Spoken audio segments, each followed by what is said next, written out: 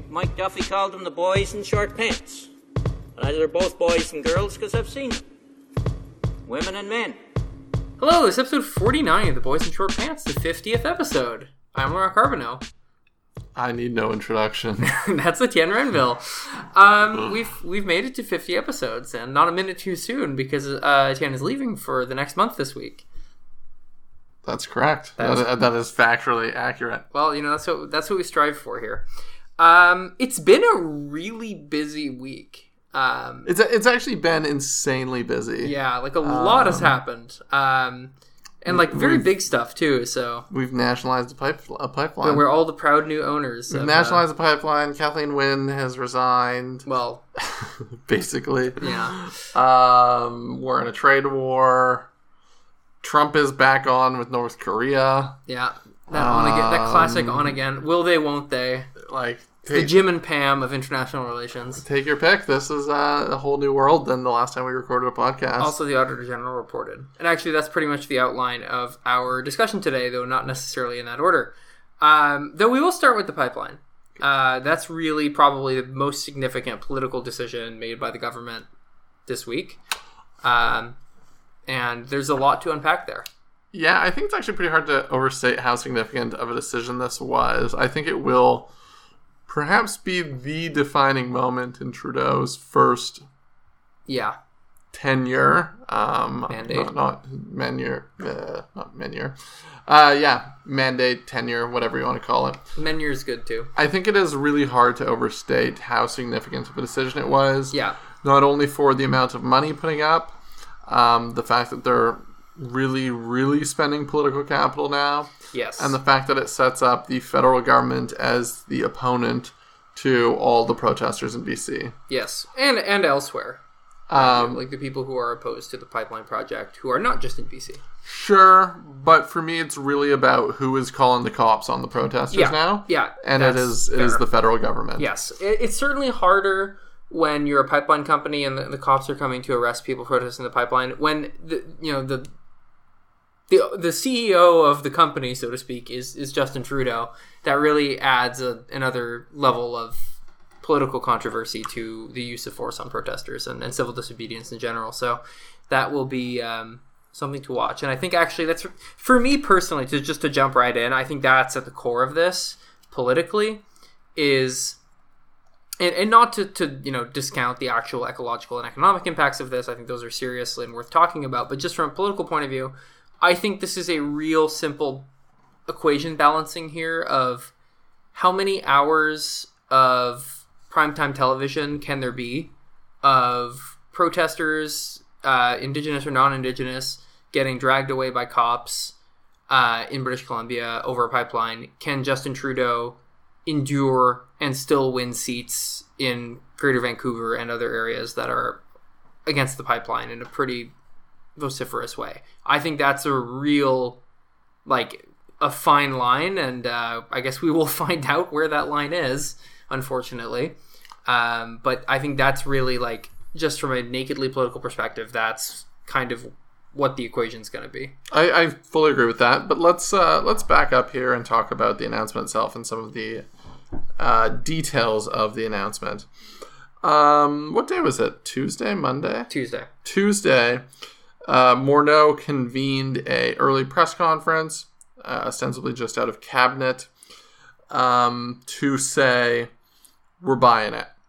Purchase price of $4.5 billion. Yeah. Make of that what you will. Yeah. Some people are saying it's a little too much, but And keep in mind that this is buying the already existing infrastructure. It does not take into account the cost of doing the twinning that was originally planned. Yes. So the $4.5 billion is for the terminals and the pipe that's already in the ground. Yes, which is 60 years old at this point. The deal is set to close in August, pending ratification by Kinder Morgan shareholders. In the interim, there's evidently an agreement between the federal government and Kinder Morgan to basically get work started. The federal government is backstopping it. They're going to be taking on some of Kinder Morgan's pipe management team and construction team. There will be the formation of a new Crown Corporation to manage the project. Petrocan 2.0, if you will. I actually had missed that part. Or Pipe Can. So there's a lot of questions. Alberta's also in here, where they have a reserve fund of several $billions to backstop the project and some sort of equity stake in it, I think. I didn't get to attend the technical briefing. I suspect that they covered it there, but it wasn't widely reported on afterwards. So the purchase price is not reflective of all the other costs that are going to have to go into construction of the pipeline. Yeah, which is, I think, people have estimated between 7 and 10 billion in that neighborhood. Yeah, something along those lines. And then the other thing to note from the announcement is that, so the messaging seems a little hazy. The journalists who went into the technical briefing talked about how the departmental officials, their message was that as of today, they're looking to sell the pipeline, basically, that they're seeking investors immediately. Yeah. Whereas the federal government's, or not the federal, but Morneau's messaging wasn't that. It was, we're looking to get work started immediately. Yeah. And we're sure someone will invest in the project eventually. Yeah. I mean, that's not that different. I think it's basically, he's taking the view that they need to demonstrate construction process for there to be an interested buyer. Which is sure, but it, like, there was a lot of mixed signals, and I think it's interesting that the departmental officials were pushing purchase of the pipeline basically immediately, because this, of course, is sort of the problem with the whole thing, is the whole purpose of the purchase was to mitigate the political risk arising from the back and forth between basically Alberta and BC, largely BC's obstruction of the process. The federal government said, if we are the owners of the pipe, it makes the legal process much clearer. There's no question that this is a federal project as opposed to a project sort of sanctioned federally through the NEB. The pipeline can go forward. The NDP, Horgan's government in BC, have been a little more equivocal. They said, well, our reference question is not really about the same thing, so there's some mixed signals going back and forth. But ultimately what it comes down to is, why would anyone purchase it now with the political risk still hanging over the project? Yeah, which I think was Morneau's point, right? If they can demonstrate that the pipeline is actually getting built, then it becomes a lot more attractive to prospective buyers. Sure. Yeah, because right now what you're buying is an enormous liability. Yeah, which frankly is what the Canadian public has purchased. It's an enormous political liability. Well, there we go. Political liability, but it is a tangible asset. Yes. There have been various investors and analysts who've remarked that, if they can get it built reasonably, it should be, pipelines have a certain amount of liability from running them, but generally they're run like toll roads. Yeah. Steady source of income, reliable. It's pretty clear to crunch the numbers on. They're not that risky of an asset to hold. No. Well, yeah, it's just in this case, it's like, is this twinning going to happen? And then yeah. So I mean, you get the construction started and well underway, and then it becomes a much more appealing asset. Yeah, because if the twinning doesn't happen, I think they'd probably have to sell it at a loss. I think that's pretty likely. I mean, it just has to happen. Well, I mean, we'll see. I personally don't think it will. This is my next question for you, but I don't think it will actually get built. I mean, Trudeau told me it'd get built. Yeah, he did say that, but I legitimately think he's not they have a lot of seats in Vancouver. They have a lot of seats in sort of coastal British Columbia. They have a lot of seats in Montreal. They have a lot of seats in Toronto. These are all places where people are not particularly interested in watching RCMP, officers haul off Indigenous protesters from their traditional territories to, it's just, I don't think his government can really do that and continue to hold those areas, which they need. Could they still win an election? Yeah, I think that they could, but I think they would have a real headwind from that kind of thing. And I just don't think there's an appetite when push comes to shove to see the use of force at a really large scale used against protesters in this country among people who tend to support the Liberal Party. If it were Stephen Harper's government, I don't think Stephen Harper would give a shit if the bleeding hearts in Toronto were, tired of seeing people get hauled off on the nightly news. But Justin Trudeau has to care because those are the people who vote for him. So I think partly what was telling at the press conference, there were several journalists who asked him who asked Morneau about this point. It was Morneau and Carr, but Morneau was taking the bulk of the questions.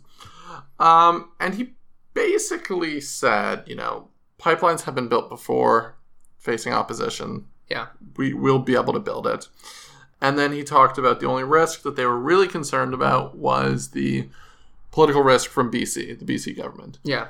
He really hand-waved over the question of protests and protesters. Yeah. So I think it's really wise interesting to watch. I think it's wise for them to do that from the point of view of investor confidence and sort of reassuring Bay Street that they're willing to crack the whip. I just don't think they will be really willing to in the final analysis. Or if they do, it will be very politically costly for them.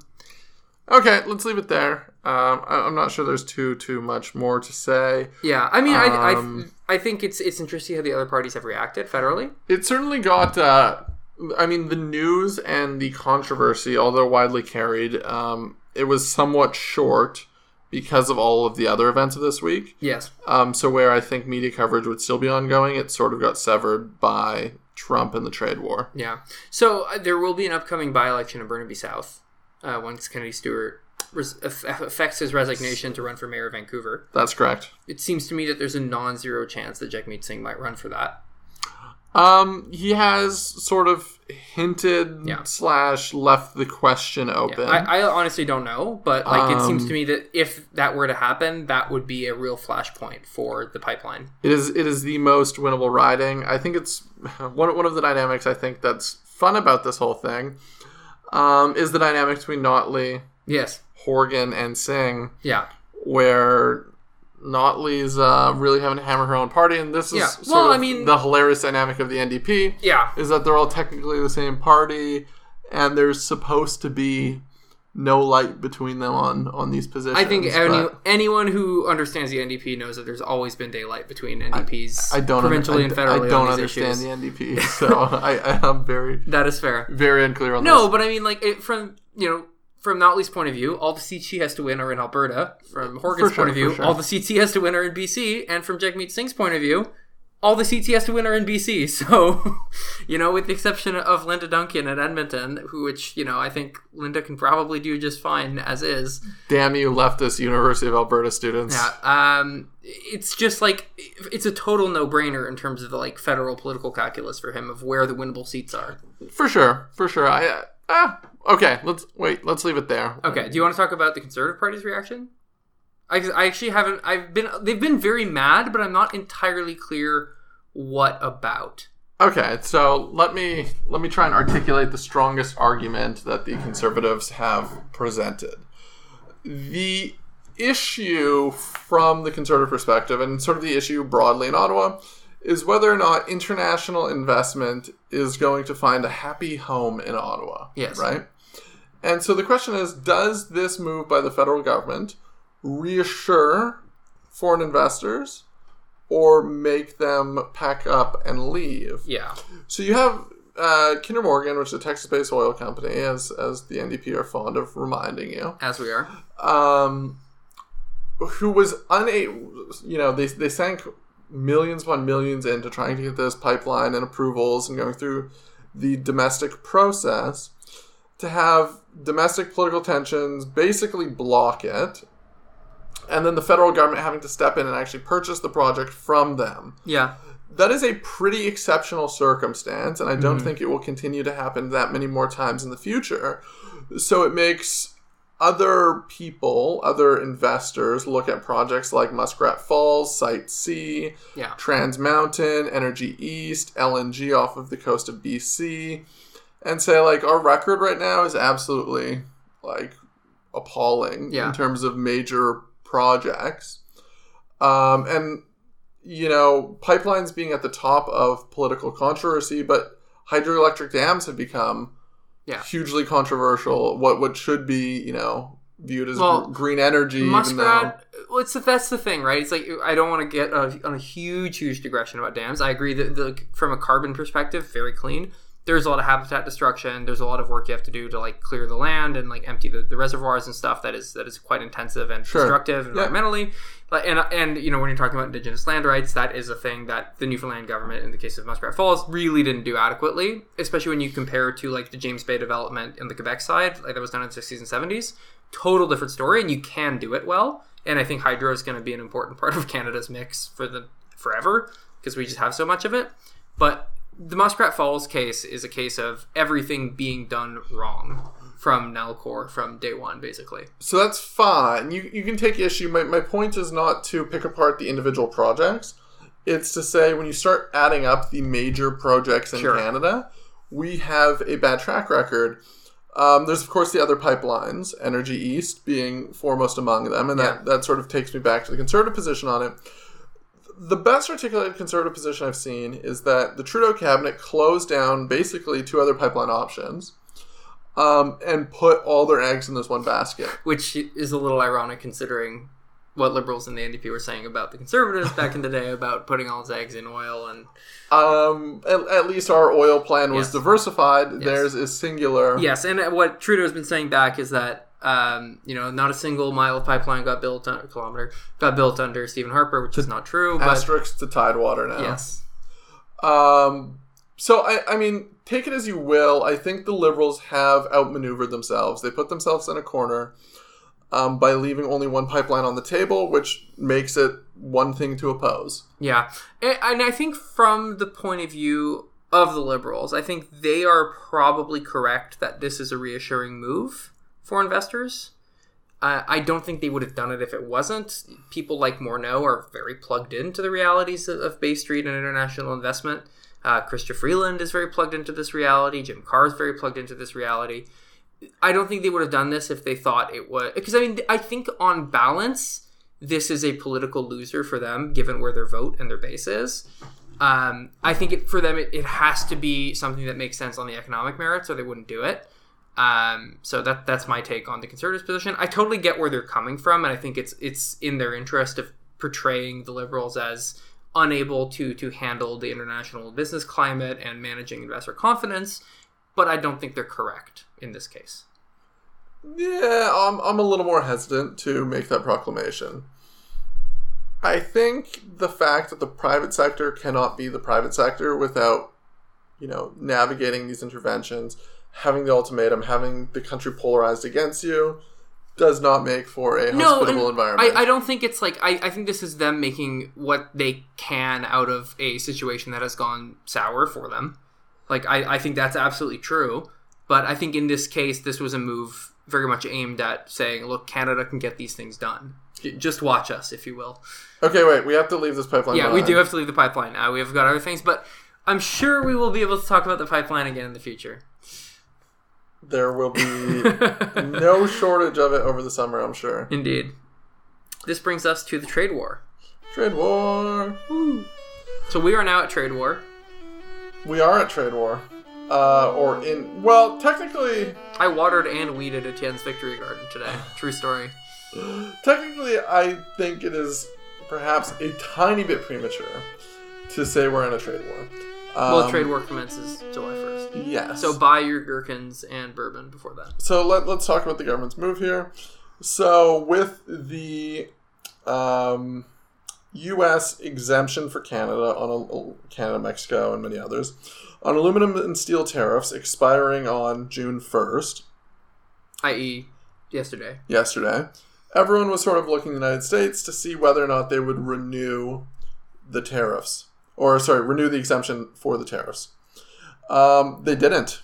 I think to the shock of many people. Many people sort of thought that they would, either go with a quota or renew the exemption, make some sort of middle ground moves as NAFTA continues to be negotiated, as a bunch of other things come together. Yeah.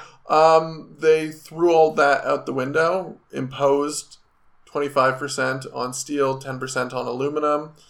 The federal government, Trudeau, Freeland, were more than prepared to respond. Within the day, Freeland was basically flying back from Washington, D.C., had a press conference in Ottawa where they released the retaliatory list, and Trudeau sort of stood firm in denouncing the move by Washington. So it was mentioned that the Canadian list is the dollar equivalent of what the U.S. wanted. So I imagine they basically had this list prepared ahead of time, and we're like, what can we sort of squeeze in here to... Well, they've been basically preparing it for months. No, I know, but it's just interesting, like...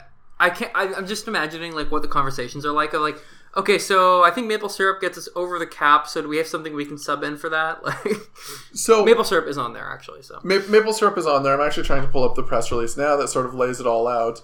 But what's interesting, okay, let's get a few things clear here because a lot of people misunderstood this. When we apply tariffs and countermeasures on these products, it hurts Canadian consumers. So here's what happens from the market perspective. Laurent, you are a blank salesman. What are you selling? Gherkins. You're a gherkin salesman. Okay. The government, gherkin is in Table 2 of Finance's release. So gherkins will have a 10% tariff slapped on them come July 1st, Yes. barring their removal through the 15-day consultation process. Your gherkins that you're purchasing from the United States become 10% more expensive. What do? Raise prices. Raise prices or...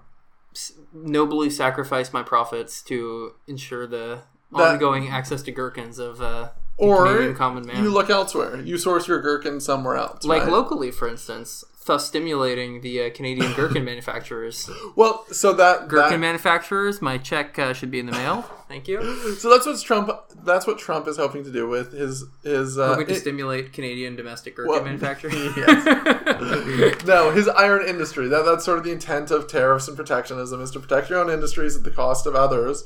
But also at the cost of your own consumers, because perhaps your industry is not as efficient, it's not producing things as cheaply, et cetera, et cetera, et cetera. I would say it's not necessarily going to affect, the sort of like customer welfare or consumer welfare, on balance. But yes, like for each individual item, but on balance, yes, typically it means things get more expensive. So if you can get your gherkins for 5% more expensive than you were getting them from Europe... Yes, it's still 5% cheaper than what you're getting from the States, so it's better for you. The customer still pays 5% more. But, so the American producer now has no purchase orders. Yeah.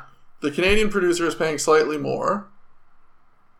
It's a lose-lose. This is why they call it a lose-lose, because the person who's winning is the person in Europe who's selling subpar gherkins for too much. Actually, they do make very good gherkins there. I'm sure you've had the Maille gherkins, from France. They're quite good. I'm not much of a gherkin connoisseur. Well, that's too bad. Yeah. So I mean, the list itself is also interesting. Mary Danielle Smith, in the National Post, did a small write-up of this. The items appear to be random, be it spent fowl. What's spent fowl? Spent fowl? Oh, is that chickens that have had stuff removed or something? It's had stuff removed. I don't know. I forget. It's chickens, but I forget what the... No, spent fowl is a type of chicken that has laid eggs all its life. Oh, so right. Yeah. It's like a used up chicken. Right. That's pretty rough, spent, man. It's spent. It is like a lower grade of meat. So spent fowl is on the list. Orange juice is on the list. Gherkins, whiskey, maple syrup, sleeping bags, inflatable rafts. And so... Damn, if your camping trip just went down the fucking tubes, my man. There's actually a lot of camping things.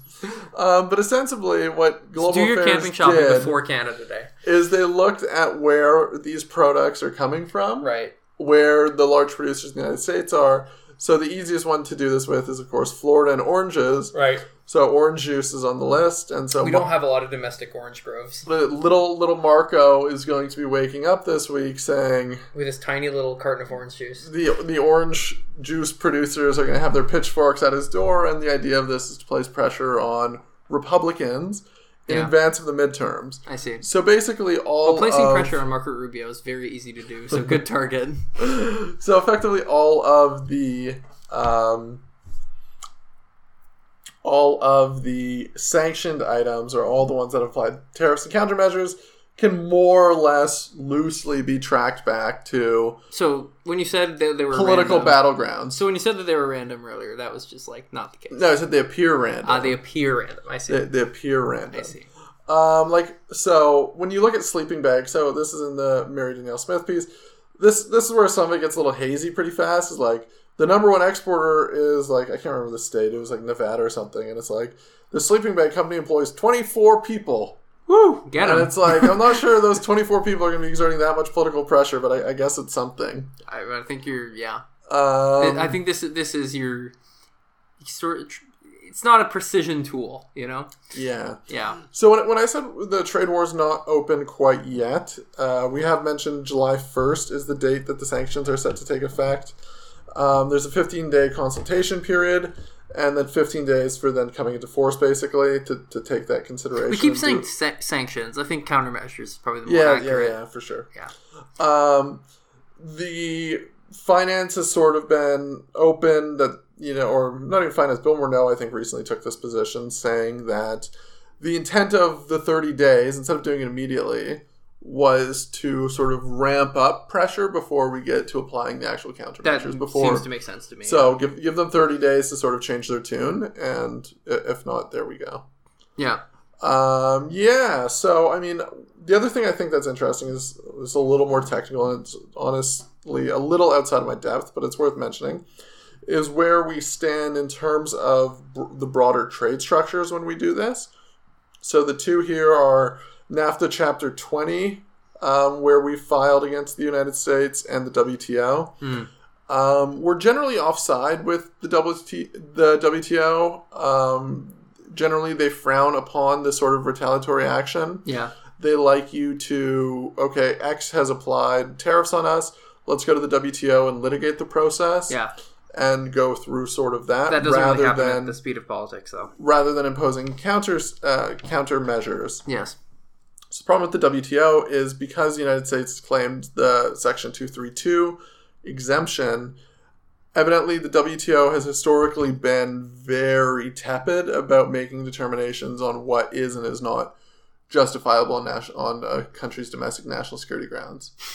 Which is fair, right? Because they're never going to be privy to all the information, nor are they going to be able to force governments to, share the information with them. So reasonable to sort of exercise benefit of the doubt there, but from a legal perspective. But obviously, this is not satisfactory to politicians operating at the speed of politics, right? Like, yes, you can't do that. And the U.S. 232 sanctions, the next one is automobiles. That's sort of up in the air. Are blatantly not related to national security. I think the United States domestic industry already produces more than enough of all the grades of steel and aluminum that they need for national security related purposes. I think it's like 10% of the current domestic industry. Yeah. So it's just a farce. But the WTO is certainly going to be put in a hard place. Yeah, I can see why, as a policy of restraint, they take that sort of agnostic point of view. But yeah, it is unfortunate and certainly can lead to abuse, like many WTO procedures. So what does this mean? I think as this ramps up, unless we find some sort of resolution quickly, I think it might go on for a while. There's some interesting dates. The Mexican election is July 1st. Yeah, that's really soon. If this is linked to NAFTA negotiations are basically out the window for now. This was sort of the final nail in the coffin of a agreement in principle prior to midterms and Mexican election. Yeah. Everyone is pissed at everyone. It's not going well, you could say. Yeah. In Mexican election, I think it will be very interesting to see what happens there. I think the polls are pretty stable in showing that, Andres Manuel Lopez Obrador. Lopez Obrador. Yeah. Is it Andres Manuel or Manuel Andres? I think it's Andres Manuel. I don't think Lopez it's Obrador. It is. There's some sort of NOLA or something that shortens. He has 4 initials basically, and it's like NOLA or something. Okay. Anyway, so he's a sort of left of center, social democrat, populist sort of figure. Certainly more to the left than any probable Mexican election winner since Lázaro Cárdenas, probably. And that was like 100 years ago. So yeah, it certainly makes things interesting. Mexican politics, not my thing. I do believe that they've been making moves to include him and his party as observers in the NAFTA process increasingly. Yeah, which is reasonable. To create buy-in for it. One of the intentions of getting the agreement in principle prior to the Mexican election was to create the framework to sort of sew in the future government so that they had, a starting place that they had to work within. Yeah. I think something similar was done with TPP and the Liberals. Well, and the NDP, actually, I think, in some parts of it. Seemingly none of that is going to happen. It's also worth noting that in Trudeau's press conference with Freeland, Trudeau actually spoke pretty candidly about his conversation with Pence. And this has become sort of a point of contention between the two, where what Trudeau said was effectively, I was on the phone with Pence and we were pretty damn close to a NAFTA agreement. And I was going to fly down there and we were maybe going to sign a deal. But Pence said, if you come down here, you have to agree to the 5-year sunset clause. And Trudeau said no. And so Pence basically said, you're not welcome. The vice president has now sort of gone on to contradict Trudeau's account of things. Oh boy. Leading to a he said, which is sort of fun when you have, the vice president and the prime minister disagreeing with each other on the content of their conversation. Isn't that what readouts are for? So yes, there was a readout from the White House. It basically just said, it was very terse. It was discussed. NAFTA was discussed. Like, honest to God, it's like 2 sentences, maybe 3. There's probably at least 2 typos. Yeah. They have a lot of typos in their, basic... Anyway, sorry, it's very annoying. Relating to the common man. Yes. Okay, I think that probably closes that chapter. So... We'll see where that goes. Yeah, again... Hold on to your gherkins, folks. That's another wait and see. Yeah. Ontario election. Still ongoing. Etienne's still desperately hoping to not vote before he can leave the country. Regrettably. Yeah, I'm looking forward to having a year of people scolding me for not voting. If I don't vote, I haven't decided. Yeah, I haven't decided yet. I honestly don't know much about the candidates in my riding. I haven't done my due diligence here. Yeah, to see whether or not one of them is worth supporting. Yes. But I've got a lot of things to do before I leave. You are getting married. So there's a lot of stuff on your plate. I think playing Fortnite 6 hours a day. Yeah. I think that would be a pretty reasonable excuse if I don't get married. It is a reasonable excuse. If I don't vote, stay tuned. Yeah, no, I always... Yeah. Hopefully that stays on the agenda. So, obviously the big news, John... I hate talking about the election, so let's cover it very briefly. I'll just we're in a deadlock. Basically, is kind of where we're at. It looks likely that Doug Ford's PCs will win. It seems like there's a pretty good chance that won't happen, and the NDP will either cobble together some kind of confidence supply with the Liberals, or win an outright majority, which looks like kind of longer odds. Sort of, they're ahead in the popular vote according to most polls, but not by enough to overcome their sort of seat inefficiencies in different regions. One interesting stat I saw on that, I think they were at 37.6% or something like that. Yeah. That the percentage that the NDP is hovering around right now is actually the same amount that got Bob Rae his majority. Yeah, but it's just there's no third party basically compared to... Well, yeah, it's just the efficiency is so much different. Yeah. Well, also, I think David Peterson's Liberals ran stronger than Kathleen Wynne's Liberals are running now. For sure. Which makes a big difference, especially in the 905. Yeah, for sure. Yeah. Where there are a lot more red-blue switchers. So, we don't know what will happen, unfortunately. We didn't get the script yet. They're behind. But that will be very interesting. I mean, I don't really know what there's to say. Oh, Kathleen Wynne sort of tossed in the towel today, Saturday.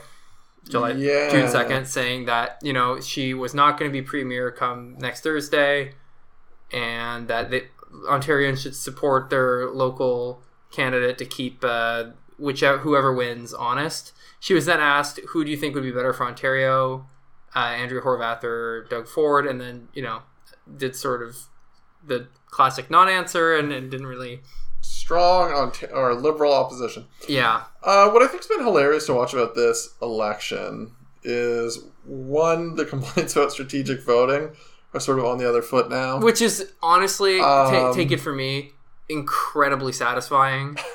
But also, it's just ironic it makes both parties hypocrites, basically. Oh, everything. We're all hypocrites every day, all the time. To say, oh, no, don't vote strategically, continue to vote liberal, and then the NDP are like, no, vote strategically. Yeah. I think the NDP... This is the only time you should vote strategically. Are we running on PR? Do we know that? No, I don't recollect. I don't really know either, but theoretically, that's our policy. So that would be, something. As a consolation prize, I guess, if you were a keep the PCs out voter. It has just been hilarious to watch. So let's talk about Wynn. Sorry, let's go back to Wynn for a minute. Sure. Is it a brilliant move to try and shore up the remaining Liberal seats? Or is it... So the reason it would do that is that people... Yeah. I think the calculus is that there's a lot of personal animosity towards her. Yeah, and if she takes herself out of the equation, then people will feel more comfortable voting Liberal, not knowing who the leader will be. Yeah. The flip side of that is, are people then going to turn to the NDP and say, okay, Liberals aren't really running. Yeah, because she's literally saying, like, vote against whoever wins, right? She's not saying, you're not voting for anything, right? And candidly, the Liberals have always been a party of, scratching each other's backs. And if there's no power to be had, I don't think there's a lot of interest in, sort of community leaders in different areas of the province and in supporting a party that has completely thrown in the towel in the way Wynn's Liberals have. So I don't know. That might shake things up badly for them. It might backfire, but... I mean, it's really like this is the thing with punditry, is that it's fundamentally a sucker's game. So it's worth going behind the curtain for a minute to mention David Hurley. David Hurley, Gandalf of the Gandalf Group, is the campaign manager for the Liberals. That's gone swimmingly. He is basically a pollster, so you can bet whatever decision they've made here has been calculated. Based on some sort of polling information. We'll see ultimately how it turns out, whether or not the Liberals, walk away with one seat and no party status or not. But Hurley has been sort of praised by the Ontario Liberals and has been basically their secret sauce for years. And sort of the wizard behind everyone. I'll be honest. I tend to find political gurus in general are very overrated. I think if you look at the Ontario Liberals, like, yes, they've been successful in several elections. They've also run against the biggest dunces that Ontario has. And that continues to be the case. In fact, they may have found the biggest dunce. And they've sort of won despite themselves, right? Like, I'm sure they've run good campaigns. I do think that that's true, especially last time. But, like, you don't get these utter lummoxes and, like, not attribute it to that to a large extent. Like, I think governments really do defeat themselves and turn to the most likely alternative. I think what the PCs have been stellar at for the last several elections is showing voters that there is not an alternative to the current government, and the NDP has not been great at showing that either for the last several cycles, though this time it's very different. And that's why people keep coming back. I don't think they're... Like, I'm sure he's good at what he does, but I really find gurus overrated, and I think, like, people's individual intelligence makes a lot less of a difference than they like to think it does. But I'm a Marxist, so I believe in structure. Yeah, I mean, I am not a big guru person myself. I generally... I don't know Hurley well, if at all. I've listened to a couple episodes of his podcast, but that's about it. It's more of a pop culture than anything. But he does actually have one episode I would advise listening to anyone interested. It's a conversation between himself and... David Axelrod? Was he on the show? No. David Axelrod was, but that's not what I'm thinking. I'm thinking of the conservative campaigner who ran Kelly Leach's campaign. Remind me of his name. Oh, Kavalis. Nick Kavalis. So, yeah, he has to sit down with Nick Kavalis where, I mean, he's pretty generous in... sort of making it seem as if him and Nick Kavalis are basically the same guy. So it is... Well, liberal, liberal Tory. Well, yeah. He sort of makes that position. He's like, Kavalis, why do you think you got, shit on a lot worse than everyone else? So it is sort of interesting to see how he sort of puts himself in Kavalis' shoes. Yeah. Much more than I think most people would be comfortable doing. Yes, because he really did get a lot of heat for running, a dog whistle racist campaign that was, hateful and blah, blah, blah, which it kind of was, so fair enough, but, So that is the episode I recommend to sort of get in the mind of David Hurley, to see sort of how he frames himself against Nick Kavalis. I think it's worth listening to. So, was there a broader point with him running the game for the Liberals other than he's good? Which is, like, he may very well be, just to clarify, like, I'm sure he's good at his job. But... No, my more substantive point was just to point out the pollster aspect, that it should theoretically be data-driven, and a data-driven strategic choice, and not just some sort of... Well, it always is, right? But you in theory. And then you have pollsters, like Coletto came out today saying that that's not, his interpretation of the polls. Yeah, but I mean, I think you go in with the numbers you have, rather than the numbers that are a reaction to your decision. So you're always, you're making judgments, right? Like, all the time about how this is actually going to work out in the alchemical sense. And it's like... Sometimes you don't get it right, and that's something that can happen to the best people. And, with the best data, smart people get things wrong all the time. Yes, and I mean, fundamentally, while polls are, scientific, they are not science. Yeah, that you cannot divine and create new chemistry and elements using polls. A poll is like it's a rock that you touch to see if it's warm rather than a meat thermometer. Like, it's not exactly like... Yeah. Anyway, there is a lot of science. I'm not denigrating the polling industry. They do good work with the, increasingly limited data that they have, but it's a barometer really more than anything else. Yes. And making decisions based on polling very much is a social science. Yeah. It's like really just like, honestly, like I know it's like, yeah, like vote for the NDP because we're best placed. Like, vote for whoever you like, really. Like, if you think... This is Laurent's general election pitch. Vote for the person that your conscience tells you. I think that's, frankly, you can't go too wrong with that. I think in this case, we have a great chance to elect. I think will be a good government. That seems to me to actually be the best prepared. Which I don't usually get to be in the position of saying. That's a very generous thing for you to say about Doug Ford. No. I think the Ontario NDP actually is like, I have not seen this party this well prepared, ever. And I think they are really ready to go. So I'm actually pretty jazzed about this, and I hope we pull it off. We will see what happens, but... I think it'll be at 25,000 feet and asleep. Just studiously avoiding any... Asleep on some melatonin strips. Okay.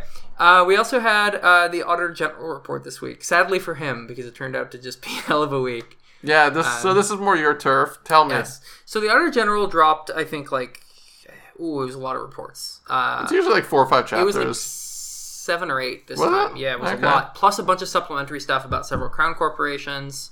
And what is rare, a message. No, it was like basically the chapter 0. And he sent 2 ravens. So, Michael Ferguson, the AG, dropped his reports this week. And the big headline news is about the Phoenix pay system. And basically his takeaway was that it was, quote unquote, an incomprehensible failure on the part of the sort of executives and ministers and deputy ministers in the various departments and agencies involved in the procurement and implementation of the Phoenix pay system. In doing so, he was just like, this was just a complete fuck up at every level, which is, the AG tends to be fairly, blunt in their assessment of whatever they're looking at, but this was like a level of scathing that I've never seen in an AG report. It was really something. That it is an own goal. Yeah. I just wanted... We are going a little long here than we usually do. That's fine. It was a big week. So I just want to say, with regard to that report, that... We won't talk about all of them, don't worry. I just want to say with regard to that report that I think that's... This is really like the incentive structure in public sector decision-making having its real flaws come out in force, in the sense that it's a... public sector management, unfortunately, and I wish this were not the case, tends to be driven by the incentive of ass covering more than anything else, because when your managers are, or the people you're ultimately accountable to are political ministers, whose incentive is to not have stories about the department's fuck-ups be political problems for them. So there tends to be a lot of buck passing, and the fact that, access to information is a fantastic tool for the public to know what's going on in their government, and I think it's incredibly valuable. Unfortunately, it also has the tendency of making government decision-making slower, more opaque, more reactive. People get more risk-averse. It's basically like the risk aversion and accountability shuffling off as much as can possibly be done is unfortunately endemic to how the incentive structure and decision making works in the public sector at high levels. I think, day-to-day line public servants who are doing the work of analysis, briefing, program delivery, whatever, they don't really face this as much. It's not as much of a factor, but at the senior levels, this can really be a problem. And Donald Savoy has written about this many, many times. And once again, I highly recommend reading all of his work. Governing from the Center is a little dated now, but I think still has some very good insights. What is government good at? A Canadian Answer is a much more recent piece of his, or a book of his, that it is quite good as well, and highly recommend it. So for me, this was not super, super surprising.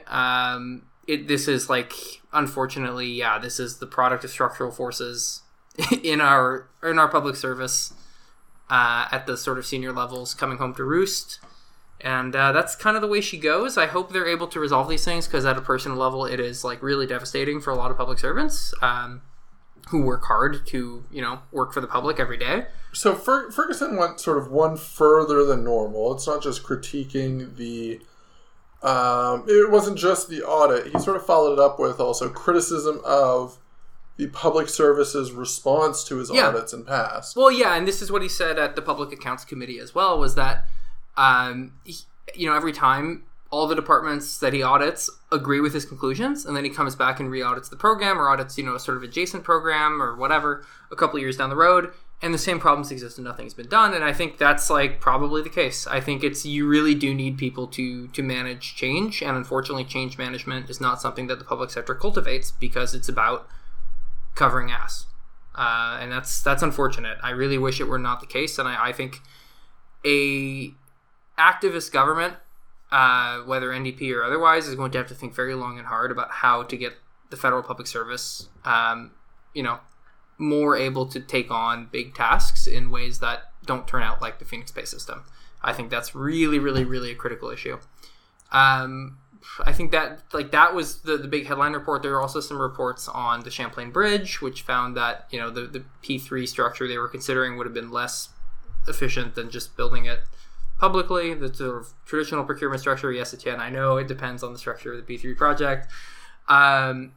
There were some reports about Indigenous education, which found that the department was really over-reporting graduation rates by only counting people in their last year of high school.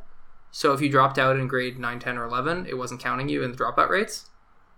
So this is funny because of the deliverology bent in particular. Well, yes, this is something that I thought of earlier this week, that this is literally the department responsible for actual frontline service delivery that is life or death to people. Basic stuff like, water, education, healthcare. And not only were the graduation rates vastly overreported, they had no real tracking of whether the things they were doing were effective or not. And they found the same thing for the Aboriginal employment strategy, which I think they may have changed the name since. But that's he found once again, it's we're doing this, but governments are judging this by how much money we're spending rather than the results we're actually achieving. And this is precisely the kind of problem that the deliverology premise is supposed to combat. But it seems like that has not happened yet in this department, which is unfortunate, because once again, this is the department most responsible for actual ground level service delivery to human beings. So let's back up, because we've always meant to, but we haven't actually covered deliverology. No, we will another time. No, I promise we will at another point. But let's just talk very, very superficially.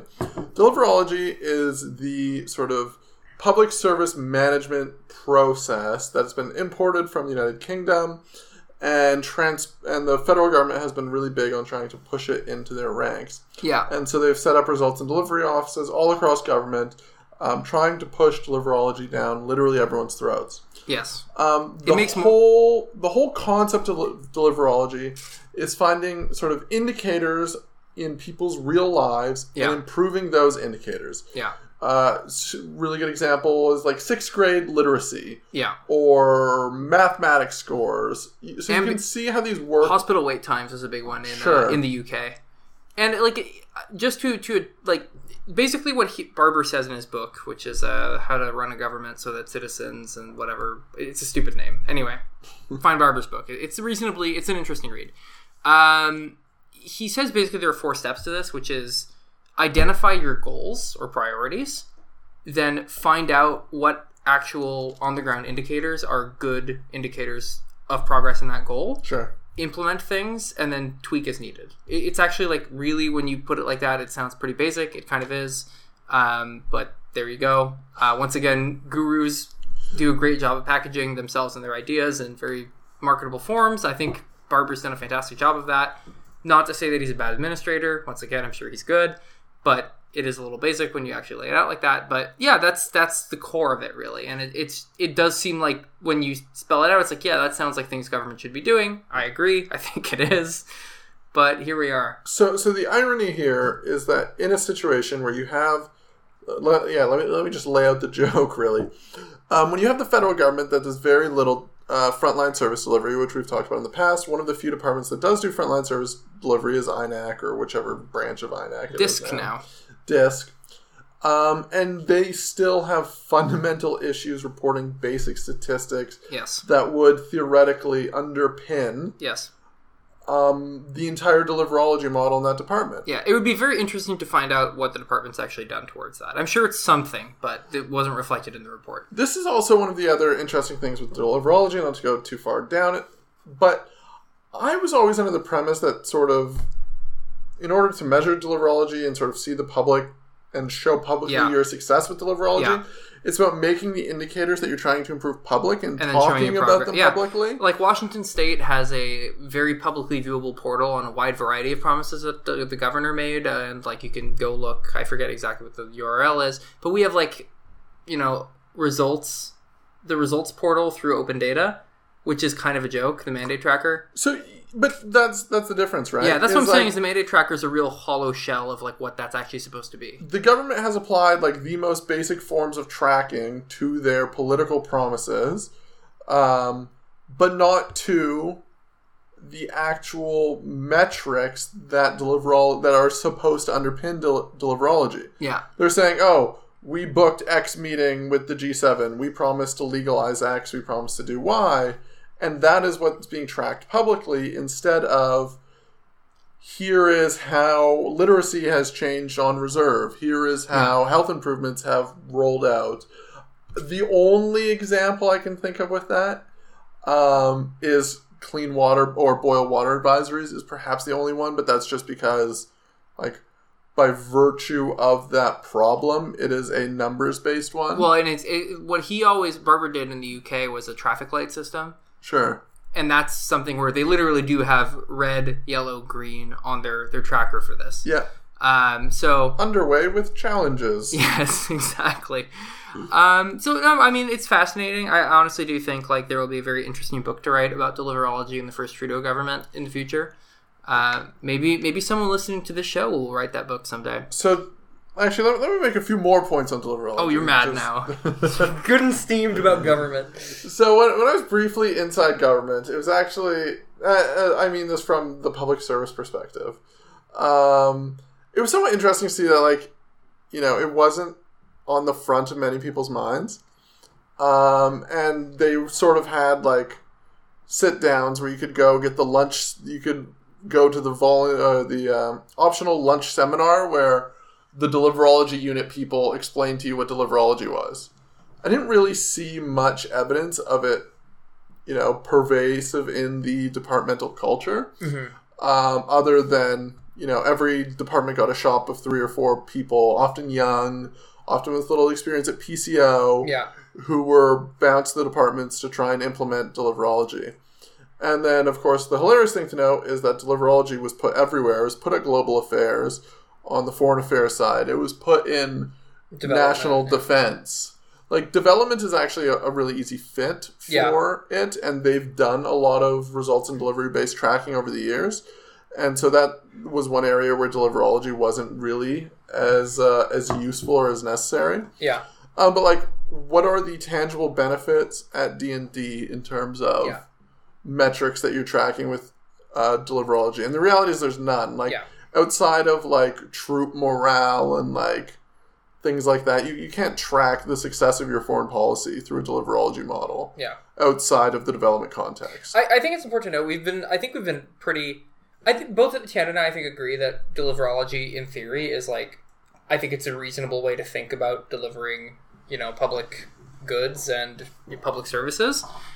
I think and this was something Barbara talks about quite candidly, is that when you tie the success of things to a few discrete indicators, you create an enormous incentive to start gaming those indicators. Yes. So that's something I think like is really, really worth watching out for in these kinds of things. Is like when you talk about progress on indicators, how much of that is actually real and how much of that is people like juicing stats by doing weird things that are actually undercutting their performance in other areas. So look at these examples. And this is not a public sector problem. And we've talked about this before. Is with CRA. Very similar example with how long people are on the line for calls. Yeah, they just cut you off after 2 minutes, so no calls above 2 minutes. Yeah, exactly. We're meeting our service standards. Yeah, and that's exactly the kind of thing that like deliverology creates an incentive to do. For sure. If it's not managed well. When everything becomes the stats, everyone finds a way to game their stats. Yeah. If management's sort of not paying attention, especially if they're encouraging it. Especially if management's bonuses are based on performance metrics, which they are in the public service. I think a lot of people would be interested to note that executives do receive bonuses based on performance. This is like in the private sector equivalent would basically be like running a company and you make the share price go up year over year by share buybacks and never actually investing in the company. And then it collapses, this is exactly what happened to Sears and did not end well for anyone involved. So, except for the guy at the top, I guess, who is laughing from his yacht somewhere. But yeah, that's bad management. I think that'll probably do it for today. I know you have some cannabis stuff, but... Oh man, there's so much that's happened on it. Okay, go ahead. Yeah, we can do a longer episode. Go ahead. We haven't done one in a while. We're not going to do it. And we're not going to do it for the month, so go ahead. Okay, let's just recap on cannabis, because a lot of things have happened. When we last spoke... C-45 had been divvied up, so C-45 being the Cannabis Act, one of two pieces of legislation on cannabis, had been divvied up to 5 Senate committees for study. 4 of those committees then reported back to one of the committees, Social Affairs, Science, Technology. A couple of those reports last time, I think. Yes, we did. And now Social Affairs did clause by clause, what was it, last week? Early this week? Doesn't matter. I can't remember. Yeah. Recently. Did their clause by clause review. It was like 8 hours, I think. It was super long and exhausting. They accepted something like 40 amendments. Most of those technical in nature. Changes of language, differences between translations, things along those lines, moving of commas. There's 5 to 7 substantive amendments. Mostly the ones proposed by ISG senators. Dean got a lot of the amendments in. Tony Dean came back from hospital to sort of oversee it. He's the Senate sponsor of the bill. Conservatives had a lot of their amendments shot down somewhat somewhat expectedly. So we won't talk about the specific amendments, but the bill goes back to report stage in the Senate, and then it moves on to third reading. At third reading, conservative senators, all senators, have agreed to a deal to, and this is unique in my in my experience recently. I don't think this has happened recently, but the senators made a pact to structure the remaining debate on the bill up to the June 7th deadline thematically. So one day is the Indigenous issues debate. One day is this debate. And then they also created a pretty binding system for how the debate would go, when amendments could be proposed, how long senators could present and debate, and things along those lines, all with the view of enforcing the June 7th deadline. Mm-hmm. So that had all-party support and has gone forward and is now sort of in effect. And so the bill is set to be debated in the Senate every day going forward. One of the interesting things to note is that one of the amendments that passed at third reading, generally passing amendments at third reading is reasonably rare, happens more in the Senate than in the House, is a Senate amendment from Senator... I'm not going to know off the top of my head. Yes. We talked about this 2 minutes Denise ago. Batters. No, it wasn't even Batters. It was another. God damn it. Yeah. I think it was another of the conservative senators whose name eludes me right now. Her amendment on brand stretching. So basically, in the bill right now, there are provisions having to do with advertising. But she has taken the view that these aren't strong enough. This and, very much sounds like Batters. There'll be cannabis-branded merchandise and things like that. So what? Her amendment is a lot stronger. And at committee, the Health Canada officials basically said that cannabis companies won't be allowed to put their names on stores if the text of her amendment went through. So her amendment was shot down at committee, yes, but has since passed in third reading debate at the floor. That's interesting. That never happens in the House. On the floor, yeah. So I mean, it's likely to be removed at when the message goes back to the House. Of course, the House and the government get sort of final say over these things as they wrangle back and forth, but the Senate is likely to respect it. But it's an example of somewhat unique procedurally. On C-46, I think sort of the opposite is happening, where C-46 senators in committee at LCJC, Legal and Constitutional Affairs, voted to include an amendment that really changes the nature of the impaired driving legislation. And what it was is that the legislation includes allowing police officers to have basically random breath testing. And a lot of human rights groups and defense lawyers, Michael Spratt included, expressed their concern that this would basically become the new carding. Yeah. That police officers it's too much discretion, it would be used inappropriately, it would be used to target people, and then the constitutionality of it is up for grabs. Sure. Justice has put out their constitutional opinion on it. There have been some scholars that when you say justice, do you mean the Department of Justice? Yes. DOJ has put out their opinion on the constitutionality and have defended it. But it goes back and forth. And so this is an instance where it was Batters, I believe. Batters put forward an amendment, and the senators actually voted in favor of the Conservative amendment to remove this provision from the bill. Really interesting because I think Conservatives broadly are split. There was a PMB introduced by a Conservative member of Parliament, none other than Stephen Blaney, to do some of these things, and the government had sort of not supported the legislation at that time, but it has now included it in C-46. All of that is to say, the discussion right now, it seems, is that the ISG is hoping to reverse that committee amendment, and at third reading, they may remove that amendment from the bill. Interesting. So we'll see what happens. Also interesting legislatively this week is the passage at third reading in the House of Commons of Bill C-262, which is Romy Saganesh's bill.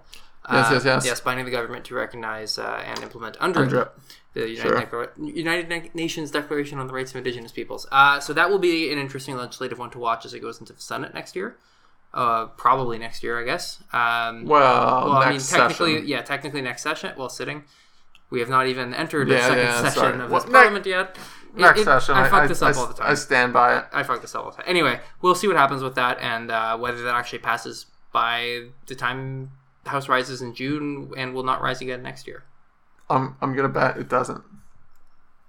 We'll see. We will see. I hope it does. Anyway, that will do it for us this week. And in fact, it will do it for us for most of the month of June, really. In fact, all of the month of June. So we will see you back probably after Canada Day. You can take initiative and find someone to replace me. That actually might be fun. I don't know. At least you won't see Etienne for the rest of the month. So, and you might hear from me. We'll see. You can find someone to replace me. I have some names in mind. Oh, it's gonna be. I don't even want to hear them. It's gonna be all socialism all the time. Well, yeah. We're gonna do like 10 episodes. Anyway, that'll do it. Enjoy your June and your Canada Day holiday. Unless you hear from me first, in which case I'll say that again. But that is it. Bye.